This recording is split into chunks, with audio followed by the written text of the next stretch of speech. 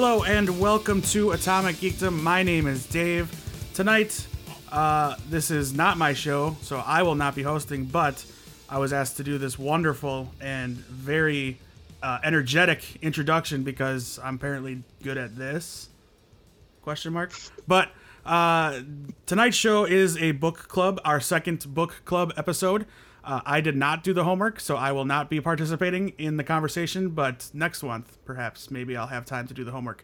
So I am going to hand things over to the ever-capable, ever-enigmatic, ever-intelligent, ever-talkative Jenny. Keep them coming. Keep it coming. I could use some more. Ever-modest. Oh, you're too kind, Dave. You're too kind. So yes, we are going to talk about The Name of the Wind, which is freaking awesome in my 2 cents. So I'm just going to dive in and just tell you my 2 cents. No, wait. Introduce your co-host. I'm going to. Chill out. So that's what we're going to be talking about. I'm going to let you guys introduce. So with me today, we've got Shauna, a newbie. Shauna from Seattle. Rock on. And Ashley. Hi, I'm Ashley. I'm currently in New Hampshire, which is just a state. It's not a city. There's no cities. It's just one tiny little state. So we have basically the entire country pretty much covered because we've got the West Coast, we've got the Midwest, and we've got the East Coast. So we're doing good. Okay, so do you guys want to jump in and give the little synopsis of what this book's about, or do you want me to cover that? And we should give the disclaimer out right now that if you haven't read the book, there will be spoilers. So go read the book and then come back and listen. And then chat us up on Facebook because Dave, I'm going to force to finish this book, and he's going to have to tell me if he agrees or not agrees with everything he hears tonight. And he has to just expect that he's going to know how it ends. So thumbs up. All right. So when you read, either one of you can answer this. When you read like what the book was about, did it live up to its expectations, or was it lacking? Or not lacking, I guess isn't the word I want to use, but did it go a completely different direction? I thought that it was better than the description because I'm not a huge high fantasy fan and I was a little nervous. So I think the description was good, but it's not the typical fantasy I'm used to running into. I agree on that. Well, in part, I read a lot of fantasy, and I actually tried not to read anything about it before I read it. So I actually only read the back of the book, and it didn't really sell me on the story. So I was really slow at starting it, but I absolutely loved it because it was completely different than any other fantasy book that I've ever read. So it was, in my opinion, way, way better than what I thought it would be. I'm in the same boat of, I was expecting it to be a little more fantastic, a little more magic, a little more action-packed.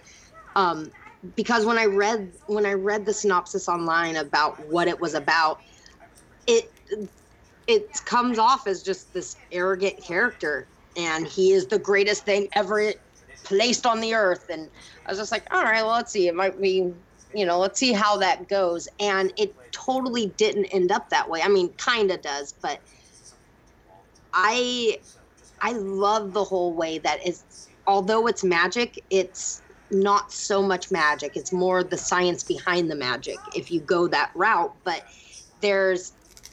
I love the fact that it's a story within a story within a story. So you've got you're introduced to what's his name? We have to agree on how to say it. Yeah, I think it's Pope. It's Kvothe. Well, that's his name when he's telling the story about him. He's the legend. But I think it's Kote, right? Kote, because then he has the apprentice Bash, which is the demon apprentice guy. And then they're telling the story to Chronicler, who's the guy who figured out who he is and hunt him down to get the truth to the whole fantastic. Devin. Is he a demon? Is he a wizard? Is he a god? You know, all that. So it starts out with him, and he's a barkeep basically. He owns the inn, the small town. Everybody comes in, they have their beers, they tell the stories of the day about how their harvest went, all that. And as we were saying, Chronicler, who's this guy who writes stories, shows up at the bar and calls him out and says, "You're Kvothe. I think it's Kvothe is how you say his name. That's who you are." And he's just like, it gets a little tense because you find out he's basically supposed to be in hiding. So the book then turns upon the fact that he's telling his story of how he became who he is. But inside that story, as he's telling so when you're in his youth or when you're in his teenage years and stuff, he's then learning about the story of the Chandrian, who are like these demon, like, I guess you'd call them like gods, but they killed his family. But it goes on. And I love that, like, no matter what chapter you're in, depends on who's telling the story, but it's always being told by the same person. It's just the person, the main character has so many different layers. And I was so jumping ahead of I was so frustrated that you don't actually know how he became the innkeeper, but I guess that's why there's more books. You don't know a lot of stuff at the end, but there's a lot hinted at still. I have to admit here that I read the book twice. So you're the pro at this. You've got all the insight, because I've got to like search my brain going, oh, I really like that part, but did that happen? Yeah, I did read it twice, and the second time I read it slow. So yeah, if you ever have a point you want well extrapolated on, I'm more than happy. With that said though, did you find that you missed stuff through the first reading? Yeah, definitely, because when I went through the second time, I had the ending in mind and I had all of his development, because when you get to the end and you know what he became and how he became it, you look at it from a completely different angle as you see him as a child, and you see, especially with him, well, I mean, I guess I'm jumping ahead like a ton, but when you see him meeting Diana, you know, you see the name that changes every time you meet her a different time. Exactly. You see that relationship develop. When you read it the second time, oh man, that is troublesome. Well, and that one, so that's a good like lead in, because I think those were my favorite parts. I love the parts when he's actually a child and he's with the traveling troops, you know, yes. He's with the Rue.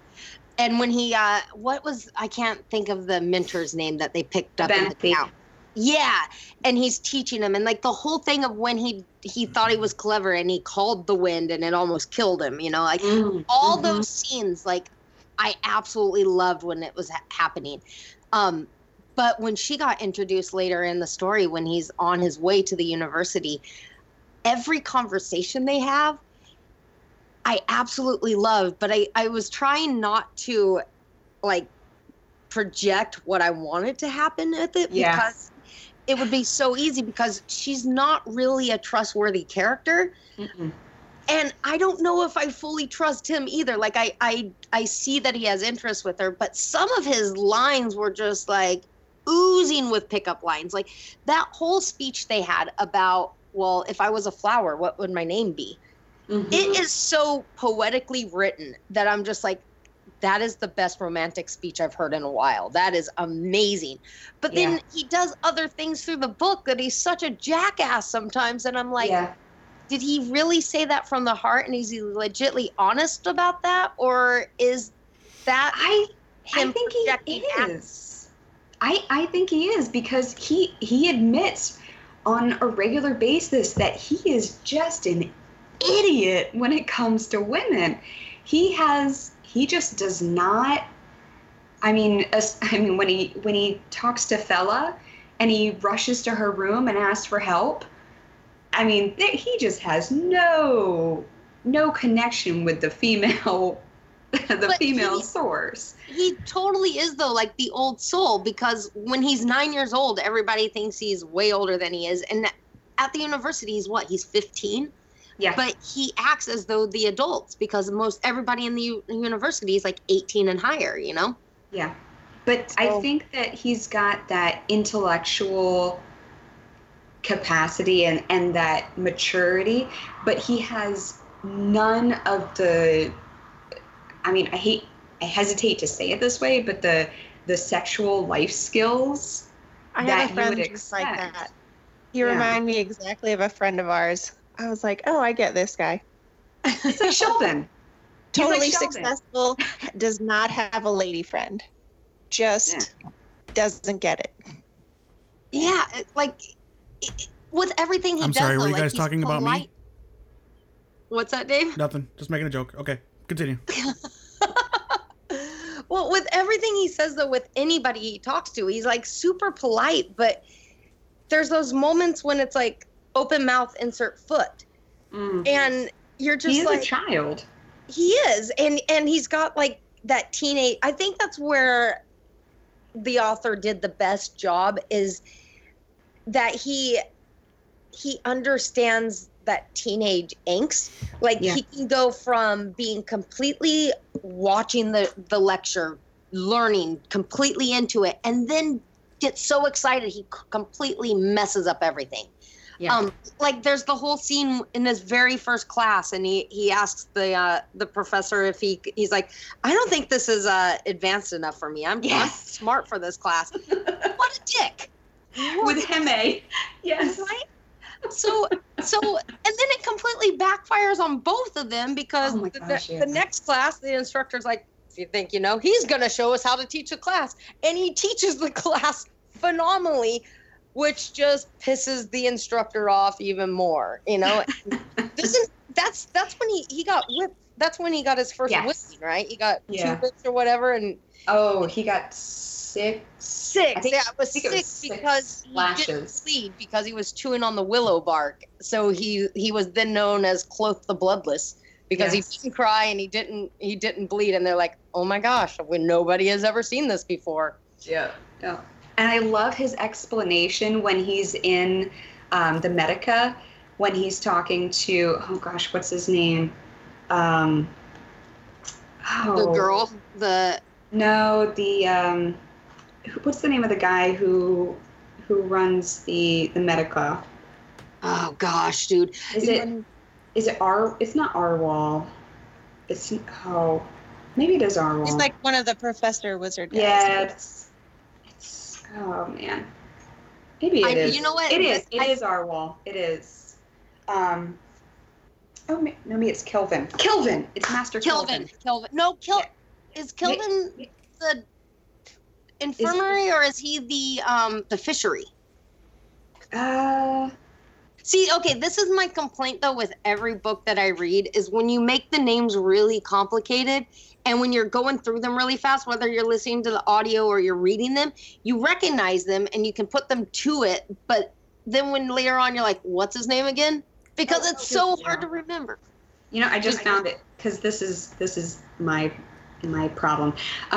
So Master Physiker is Arwal, Master Archivist is Lauren, Master Arithmetician is Brander. I don't remember ever seeing the arithmetician in the book at all, other than, was he part of the just when they have to like compete for their tuition? Yeah, that's the only time you ever hear from him, and it's like 2 words. Can I just say that of all the books of fantasy that I've read, this is the one that I had the least amount of trouble remembering names for, though. Really? I totally agree. I absolutely agree. Somehow the names, the only thing though about the names, the lead character, Could you So make that a little more difficult? I watched 6 different YouTube videos to learn how to say his name. 6. Nuh-uh. I am not joking. 6. Well, the audiobook, I listened to the audiobook, and the author, the narrator, or whatever he's called, says, because he says in the book how it's supposed to be pronounced, and then he quickly revolves back to saying it incorrectly. I'm like, that doesn't sound anything like what you just said it should sound like. Well, I read a really great breakdown of it. So the way he says, the way that Patrick Rothfuss says that you're supposed to say it is, you say the KV the way that the Jewish, or the word kvetch is. So it's like clove. I can't. My mouth cannot make those noises. I know. So you say kvetch, so kv, and then quoth, so it's quoth. That sounds right, but honestly, if I tried 50 times right now, I could not make it sound like you just said. I have said it so many times. I said it like 300 times in 2 days trying to get it right. And even in my head, I can't say it right. It just sounds wrong, even though I know it's right. So reading this book, I was saying quoth, quoth, quoth the whole time I read it, because I just couldn't do it. So couldn't get over it. Want to know who my favorite name is, though, in the whole book? Is Ambrose Jackus. Because he is the biggest jackass, and I can always remember his name because I'm like, Ambrose Jackus. Like, he's an I asshole. think he did that on purpose. I think the author did that on purpose. Yeah, because he needed that song. And, you know. He needed that awesome song.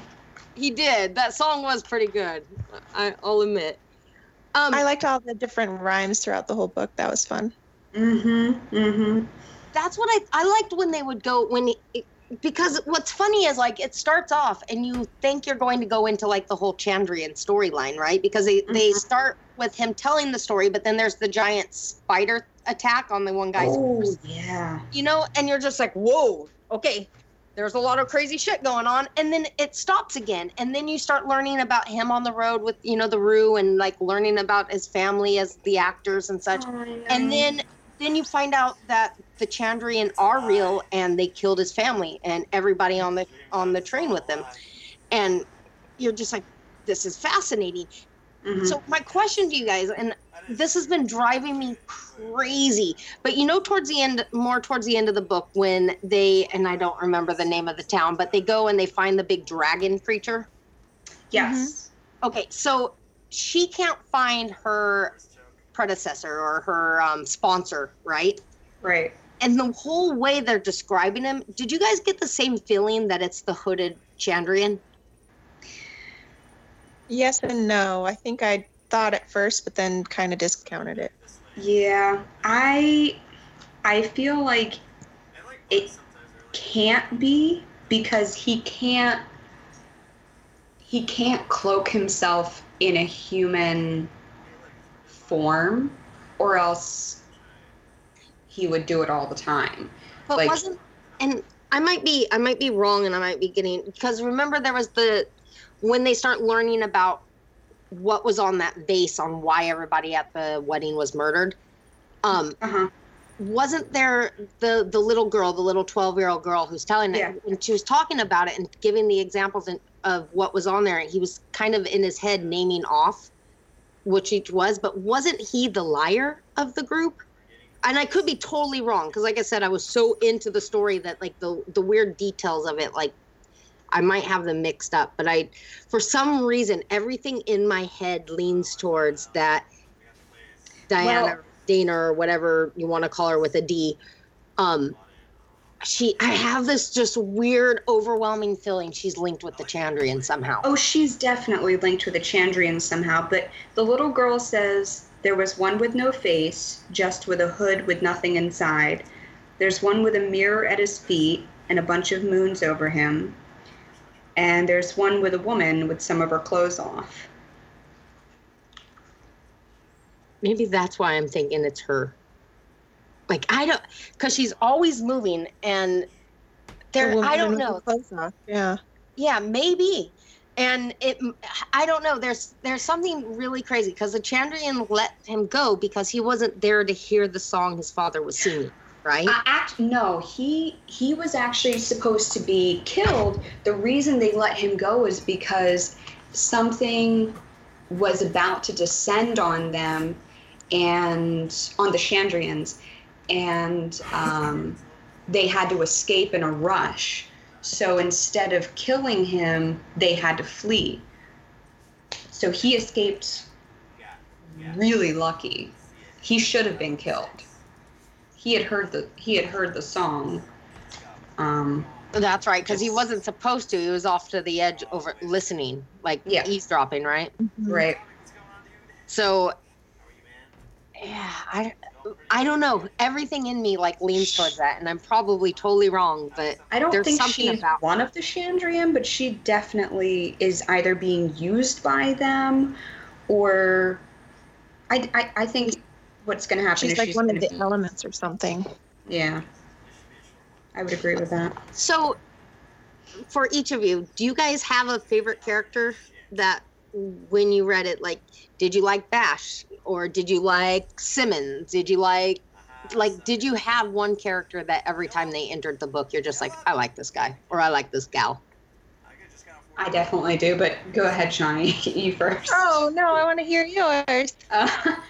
Well, it was a toss-up between two, but Abenthy obviously is awesome, but Elladan is the best. The Master of Names.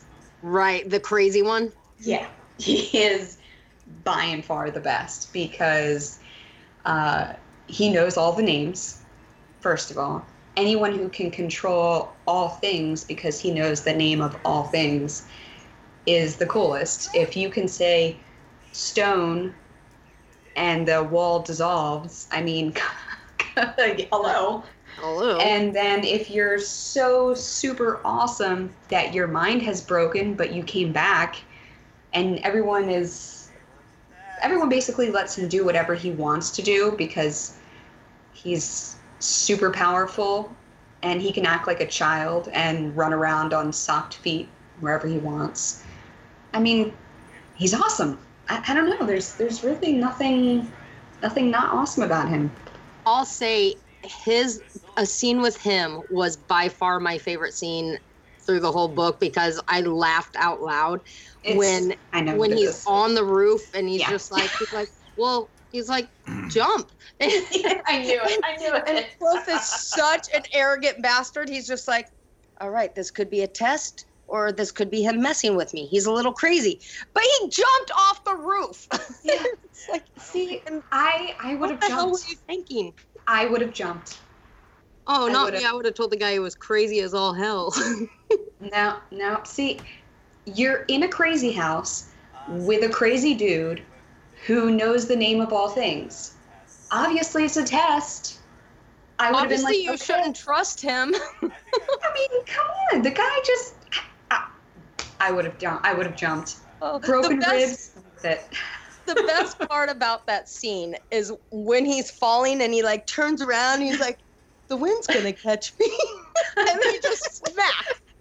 I see a visual of just like his arms out, like just like a smile on his face. Yes, like this really soft smile, like you know. Broken that's ribs later. Yes, exactly. Only a collarbone and some ribs. I mean, whatever. Oh, Lordy. He thought he was dead. He wasn't. It was all good. No broken neck. That scene was awesome. That's what made me love Elladan so much, was that scene. And the running with the socked feet. That was kind of my favorite. So how about you, Shauna? Who was your utmost favorite? The girl that lives in the Belows. Ari. Aww. Yeah. She's very sweet and simple and cute. And You want to know why I really liked her? Is that they don't go into detail of why she is who she is. She's obviously, you can tell that she was probably a student at one time, and something happened. Like there's something in her past that makes her so hesitant to everything.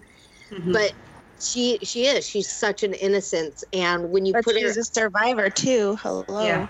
Yeah, totally. But when you put her up against, next to Klove, it's like, it's almost like she's a mirror to him, but then she's also his absolute opposite. Like she sort of emulates every struggle he had, growing up, being homeless, just trying to, to get food in a warm place. Like she has that entire aura about her that it's like he's looking in a mirror at himself, but then she's lacking all of his arrogance and pride, you know? Yeah, she was freaking awesome. I struggle with this though, because I liked so many of the characters, but can I cheat and say two characters as one character? Because I don't think that they're good characters on their own, but they're awesome together, and that's his two best friends, Simon and Willem. Fair enough. I can accept that. Those two, because they're kind of like what I was just saying about Ari. They're so opposites of each other. Willem is such like this kind of like strong, like don't mess with me kind of guy, and then Simon is like this innocence. He's like always happy, and he's he doesn't know what he's doing half the time, but he's really smart at it. And I think it's such a great play when you add the three of them together. You add Klove and those two, because they're kind of like his talisman. They keep him in check because they in themselves are in check, because they're the yin and the yangs. So you don't love Savoy? Totally loved him. Oh my gosh. What was the name of the innkeeper at after Jackass got him banned everywhere across the bridge? He got the one job at the place that was just like, I hate royals, so yeah, you can have the job here. Oh gosh, I cannot remember his name. I kind of like him too, because he just reminds me of a big, like, I don't know. I always think of a leprechaun when Jackson? No, that was. Yeah. Oh well, I just found something funny though. Here's a line from the song. He's a well-bred ass. You can see it in his stride. And for a copper penny, he'll let you take a ride. Wonder why he got pissed off. I don't know. Anchor, thank you. Anchor. Yeah, he's cool, and I like the whole like get up they have where anytime like when he's done playing and somebody's like, let me buy you a drink, and he has that one drink at the bar, and they're just like, yeah, and he gives them a glass of water and he gets to pocket the money. Yeah, that's pretty awesome. That's how I'd like to get paid. Here's my, I guess I'm struggling whether or not I think this is a complaint or if I think it's really good how they did it, because I'm on the fence of which way I want to fall on that. But when he gets across the bridge and he plays for his pipes, I thought that was awesome. Yeah. And I liked everything about it, but then it also just seemed so perfect and so arrogant about it being so perfect. But it kind of works because throughout the whole thing, everybody tells him is like, you're good and that's your flaw, because he knows he's the best at everything he does. So it made sense, but I don't know, with the whole thing with Ambrose fucking with the strings and all that, it had too many layers in that one scene that it felt. And the girl just happened to be there. Yeah, like he was like, I disagree. I disagree. I feel like all of that needed to happen right there, because it needed to tie into the university, but it couldn't be at the university. Like, Ambrose had to do something, and he had to look a fool. So he had to try and, mess with Kvothe, trying to get his pipes. And he had to also fail at it. So, trying to mess him up by breaking the string. And then Kvothe's survival after his parents died, learning how to play with less and less strings, making him survive that. And then Dina being in the audience, coming back into his life, all of that just, I think it was perfect. See, and that's where I kind of struggle, because I don't disagree with you at all. Like, I love that part of it, but then I'm also like, too much Deus Ex Machina. This is like the luckiest son of a bitch on the planet, because exactly. But he's not that lucky because Savoy's dating her. At the time, yeah, but so he's not that lucky. He's kind of like unlucky, because he sees her and he's like, "Oh my God, my love," and she's like, "Oh wait, hey buddy." But for every flaw he had in the night, he had like 2 pros. Like, I don't know. It's like I said, one pro that would make his life epic. The one thing that he wants, he can't have. I feel like if he could have her, he wouldn't want anything else. So here's a question too, and again, I might be totally remembering this wrong, but when he starts out the story and they're talking about how, the legend of him, is he went mad after the death of the princess or something like that, like some higher, there was this woman. Do you think they're setting it up to be her, or do you think it's someone else? I think it's somebody else. I do too. Like, I think it's a tease. I think it's a total tease. Like, because they're making her as like the love interest, but I think she betrays him. I was gonna say, didn't they imply that they end up hating each other at some point or something? Yeah, he says there's only one woman, and that's all there is to it. There's just one woman. Yeah, but that's where I got confused too, because when he starts to tell that portion of the story, and he starts talking about how beautiful she is, and Bash steps in and he's like, I heard she had a crooked nose. I saw her once, she had a crooked nose and all this stuff. And you're like, well, that's not the same character. So I was a little confused with that one. He's saying, when Bash was saying she had a crooked nose and that, her face was slightly thin or something like that. He was saying it was the same woman. What he was saying was, you're remembering her as the perfect paragon of beauty and glory because you love her or you loved her or, whatever. I'm remembering her as a person who was a human being that had a face, and it was a face and it was flawed in some human way. That's all he was saying there. Makes sense. So do you guys think that there was, I guess the question would be did you have a favorite part of the timeline? Because you've got the modern day, so to speak, where he's telling the story. You've got the childhood set up with them on the road. You've got the poor growing up in the city with nothing storyline. And then you've got the university. Then you've got, after the university, you have the actual city and the intermingling with the musicians and such. So you've got these different timelines within this story already. Did you have a specific one? Because I was saying earlier, I love the childhood stuff. I'm just curious which ways you guys kind of run with it, like what you wish they had went more into than they did or not did.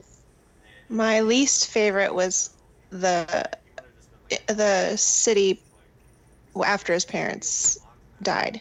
I was so frustrated that his mourning overcame his intelligence. And I know he wasn't street smart at that point, but I just was like, he's supposed to be this super genius and he's just barely scraping by. But I mean, they went over that later and I get it, but I was very frustrated with it. Yeah, I didn't like that part the first time I read it because of that reason. The second time I read it, I actually really enjoyed it because I read it from the perspective of how broken he was at the time. And I don't know, I guess that sort of changed my way of reading it. But I actually kind of like that, but I don't like it because of his point of view of the story. I love the whole aspect of the completely violent and corrupt cops, that would. Or, well, hey now. But I also liked I guess you would call him like the priest that had the basement where he took care of the kids. And like there was always, or like when he approaches the kind of upper class lady and she's so saddened by what she sees in him because he's got no shoes and it's winter and all this stuff, and just her expression. I loved all the secondary characters of that part of the storyline, whereas the storyline right before it, where he's the child in the troop, right, I liked his perspective more. So I think what's going to get me to read the next book is I'm super intrigued with the Chandrian storyline. Like corrupt, weird, religious stuff just totally gets me every time. Well, you know why I pulled this book out too is that there was like an article about books that are going to become TV or movies, and I'm always into that. And I'm like, all right, let's see what this is. So the guy that does Hamilton is in the works as the creative developer to make this into a TV show. And I'm like, that actually could be, because this is something that I don't think you can pull off in a movie, because there's so many elements and so many characters that I can totally see how this could be. It would be awesome if it got on somewhere like HBO. Like HBO could do a Game of Thrones type amazing job with this story. The frustrating part is currently there's only the 2 books. And the 3rd book, if you look at like Reddit and everything, everybody's getting totally pissed off at the author because there's no release date yet. And it's been, I think this book came out in 2007 and the second book came out in 2011. So we're 6 years away, out from the second book, and he still hasn't come out with the 3rd book, but it's in the works, quote unquote. Yeah. He in interviews says that he is really retentive about how he writes, and that he'll write and then rewrite and then go back and read and then completely rewrite. So I get it.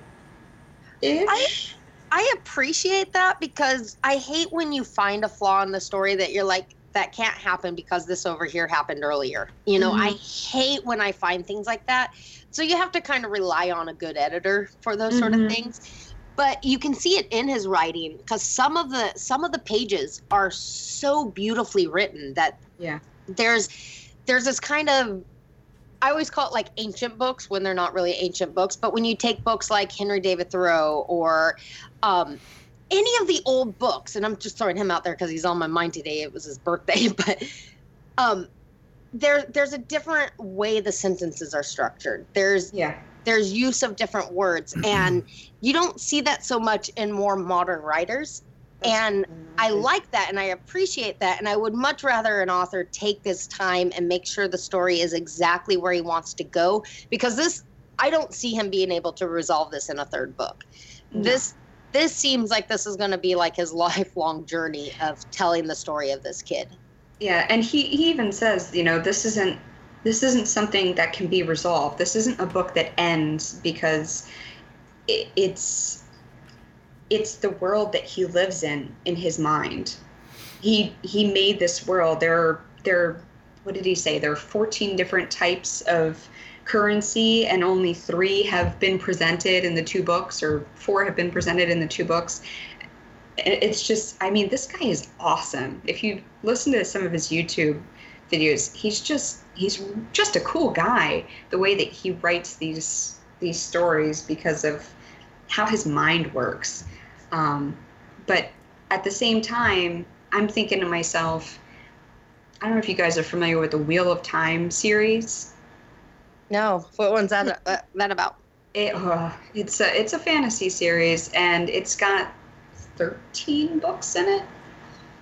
It is one of my favorite series, and the author passed away in the middle of writing the last book. And his wife worked with Bryan Sanderson to write the last book, and it ended up being so long that he wrote 2 books instead of the last book, and it just kind of corrupted the story a little bit. And I know this sounds bad, but whenever I get to a series that takes a really long time to write, I get this fear. I'm like, please don't die. Please don't die. It's someone young. I'm like, oh my God, he's going to die before he tells me what happens next. I think there's a lot of people thinking that with George R.R. Martin now. Can I jump in real quick? I know. Wait, how old is this guy? Do I really want to read the second book now? Yeah, he's in his 30s or. Oh, okay. Yeah, he's a young dude, but I'm just paranoid.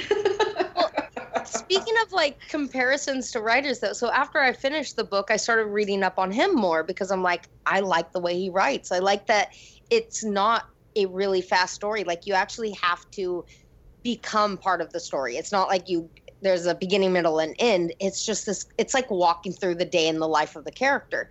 So I was like, I got to read up more. And I found this article of somebody, I wish I can remember who was interviewing them. But basically they kept referring to his ultimate crush for Neil Gaiman. And I'm like, oh my that gosh. makes sense. That makes sense. Jenny, can I jump in real quick? Yes. Please. 2 things. 1, George R.R. Martin has actually told HBO how the books end in case he does die. Oh my God. And we actually did reach out to the author of this book to see if he wanted to come on the show. And he can't personally answer. His either his publicist or his assistant answered, and we had to fill out this huge long survey essentially to see if he could make time to be on the show. That's how busy he is with writing. Rock on. I mean, good and bad, but Yeah. Sure. Bad for us, but good overall. All right, back to you, Jenny. I would have loved to talk to him, because he is a super cool guy. He's He was working on like 6 degrees. There's a chance we may still get to. He just hasn't replied back, and if so, you guys can do the interview. Yes. Woohoo! Yeah, I wanna talk to him too, because like this book takes some thought power, because we covered the storyline part, but when you go into the details that go in, like when he's studying alchemy and the symphonies. I just said symphony, it's just can't talk. But when he's studying it, and they're talking about how the metals combined and things like that, I don't know if any of that's like accurate or any. It is scientifically true.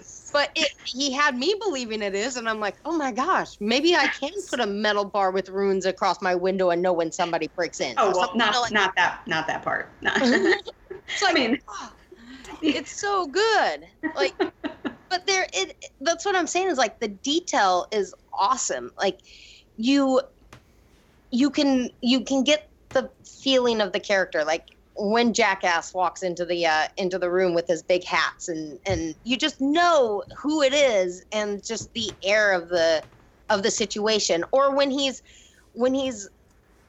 in the fishery and he's working and he's making his lights, you can almost feel that you're in there as well and feel the atmosphere, because he takes such attention to detail. Mm-hmm. And like But it's not so detailed that you get lost. Exactly. Yeah.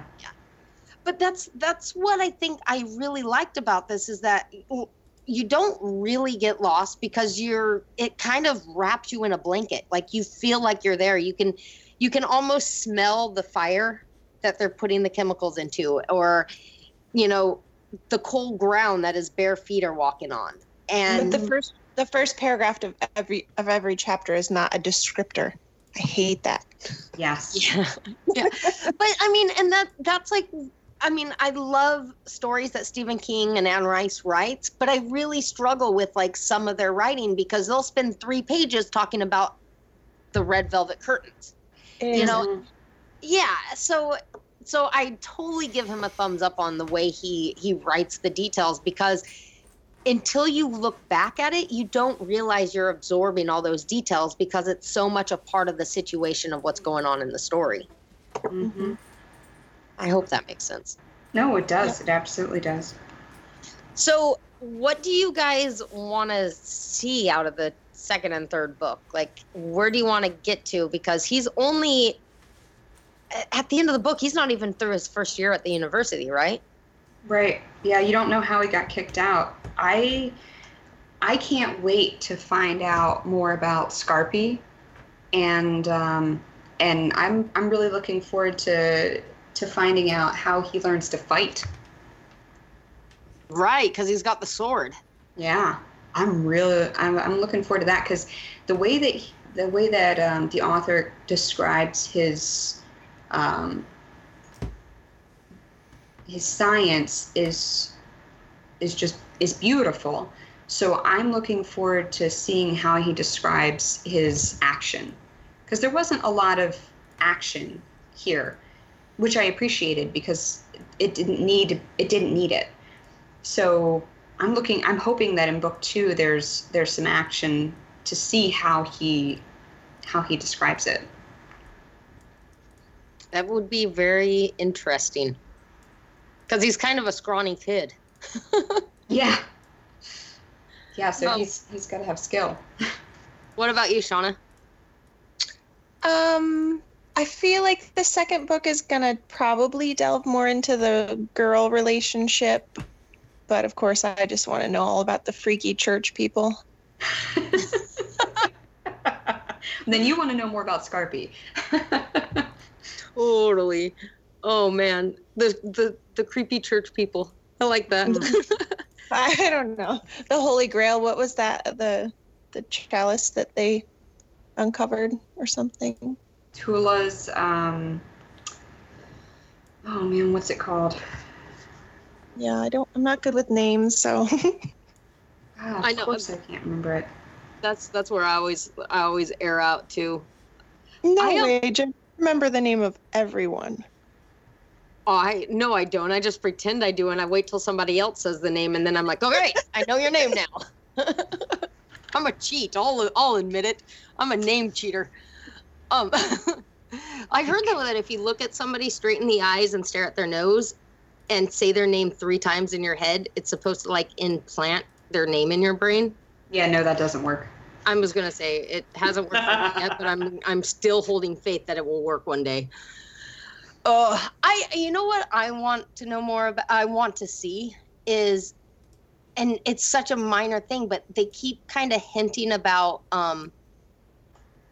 the war, because when the guys come into the bar and the spidery things, but there's a war going on that, the town folk talk about every now and again, of the past wars, or like, I guess they're not presidents, but the Congress and stuff that is in this time frame.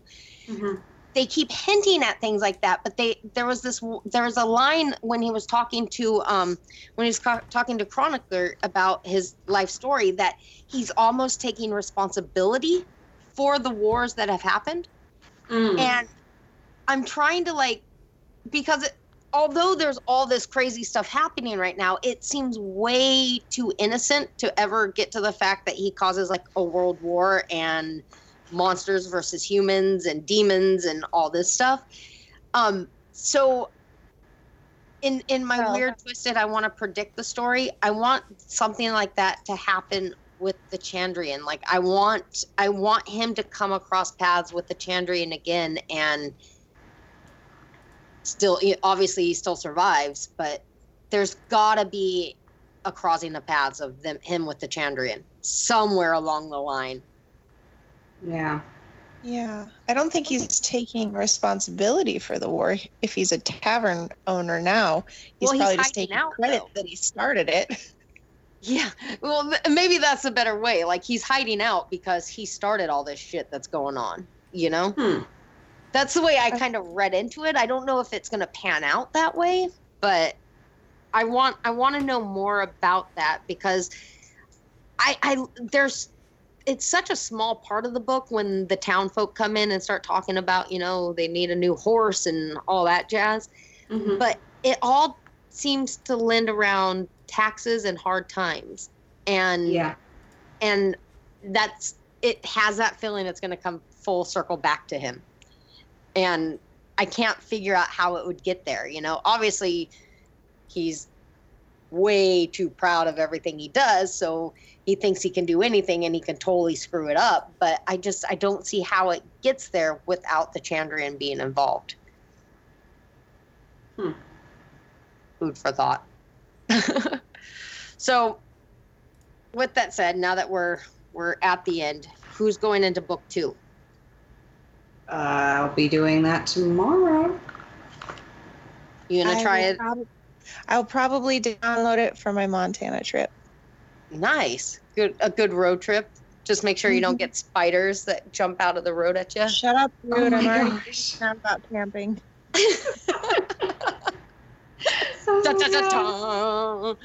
Oh, too funny. Yeah, I've already started the second book. I'm kind of I should wait, and then I'm like, I can't wait. I need to know. I can't believe I've waited this long. I think it's because I got stuck in the bone season. So that's the only reason why I haven't broken into book 2. So I'll be doing that tomorrow. What's funny is I thought the moment I told you that I got book 2, I thought you'd go, yeah, I wasn't going to tell you, but I already started. I was waiting for it. The only reason I didn't start, and this is really sad, the only reason I didn't start it is because I read almost every single book through Overdrive. And I was number 37 in queue. So I've had to wait for 36 people to read the book. And I requested it the day I finished this one. And that was 2 weeks ago. So you're like, bring it on already. I've been waiting 2 weeks and I just got it yesterday. Nice. So that's the next the only few days, reason I haven't started it. The next few days are going to be good. Yeah, I'm probably about a quarter of the way into it right now. But then I was bummed because, like I said, I started looking up all the stuff about Patrick Rothfuss. No spoilers, Jen. No spoilers. But I started looking into it, and then that's when I found out that the third book's not done yet. I'm like, well, wait, huh? That is enough of a spoiler to make me want to cry. I did not realize that the third book was that far behind. I'm sorry to ruin your world, but yeah. And this is actually the 10th year anniversary of the release of this book.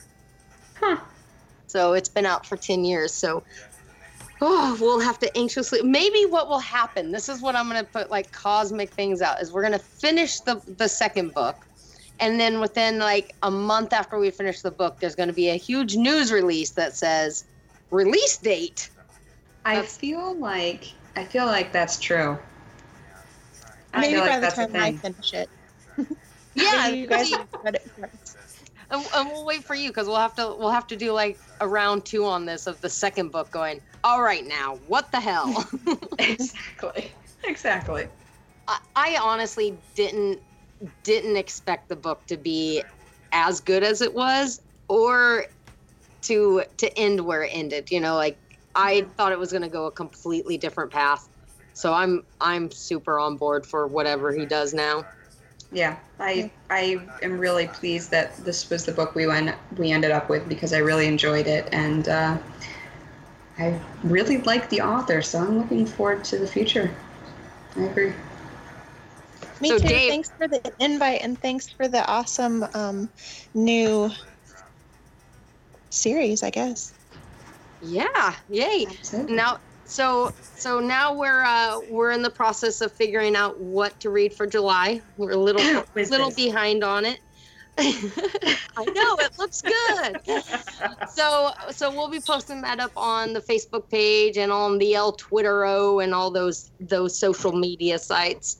So join in the conversation. When this post, we'll add on a link so you guys can join the conversation online as well. So if you've read it, start loading up the comments either on Facebook or on our site. There's comment sections on both.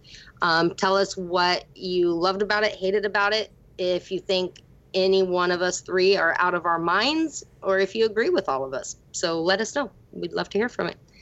So, Dave, when are you going to get caught up and finish it? Yeah. That would rely on me not having 3 jobs, but very soon. I'm excited to talk to you about it. You got to join the conversation as well. It's a book I can't do the Audible with. Otherwise, I can't follow the characters. I need to read a book like that. Yeah, the character names definitely would be more implanted with reading them. That's why Game of Thrones is a struggle. Well, it's one of the reasons why that Audible is a struggle. The Audible also has a terrible... I don't want to blame the narrator, but it's hard to listen to.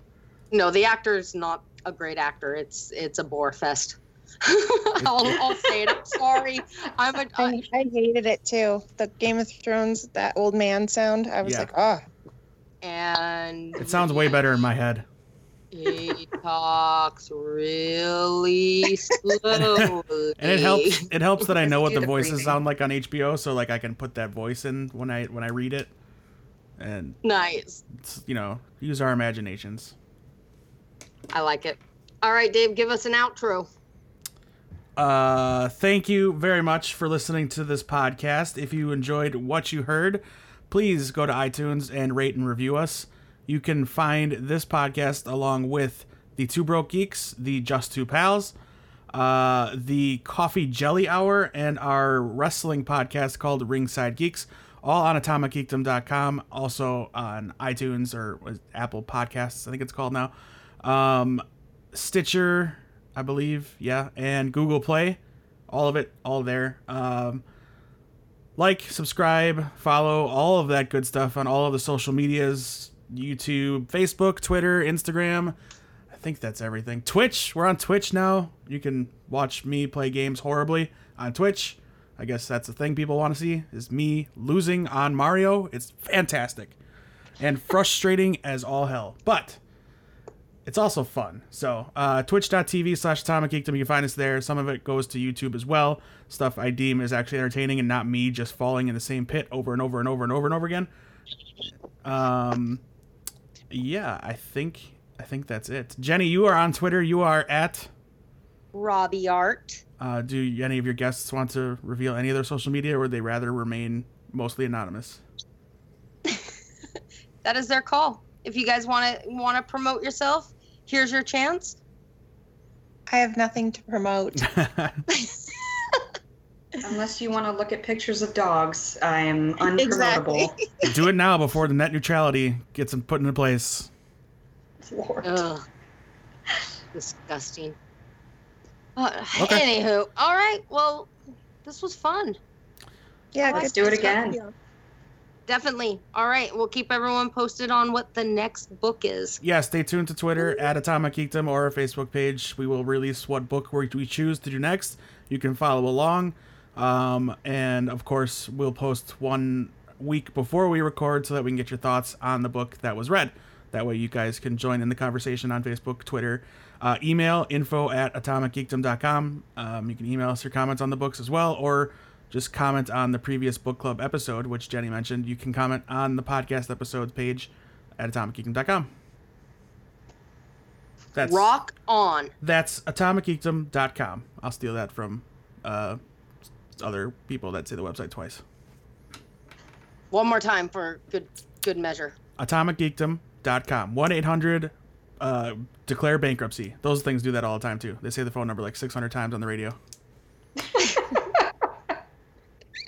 Like bankruptcy ones and ones for like weird medical things. If you've taken if this you need drug, a lawsuit. yeah, if you've taken this drug and experiences these side effects, call this number. Check with your doctor before taking this medication. Right. It may cause death. Yeah, all complaints about Atomic Geekdom go to a Twitter account that doesn't exist. So good luck. Oh lordy. That is our corrections and complaints department. I like it. This was fun. I should give out Matt from Two Broke Geeks email for any complaints. He's such a pleasant person. Oh, he's gonna. Are we still recording? Yes, we are. We're still recording. All right. That's our show this week. Thank you, Jenny, and thank you to both of our guests. It's Sienna? Is that right? Shauna. I am so sorry. It's all good. And Ashley, thank you for joining us tonight. And thank you for having us. All right, that's our episode this week. Thank you for listening. We will see you next week. Say bye, Jenny. Bye, Jenny. I knew it. Bye, Jenny. Bye, Jenny.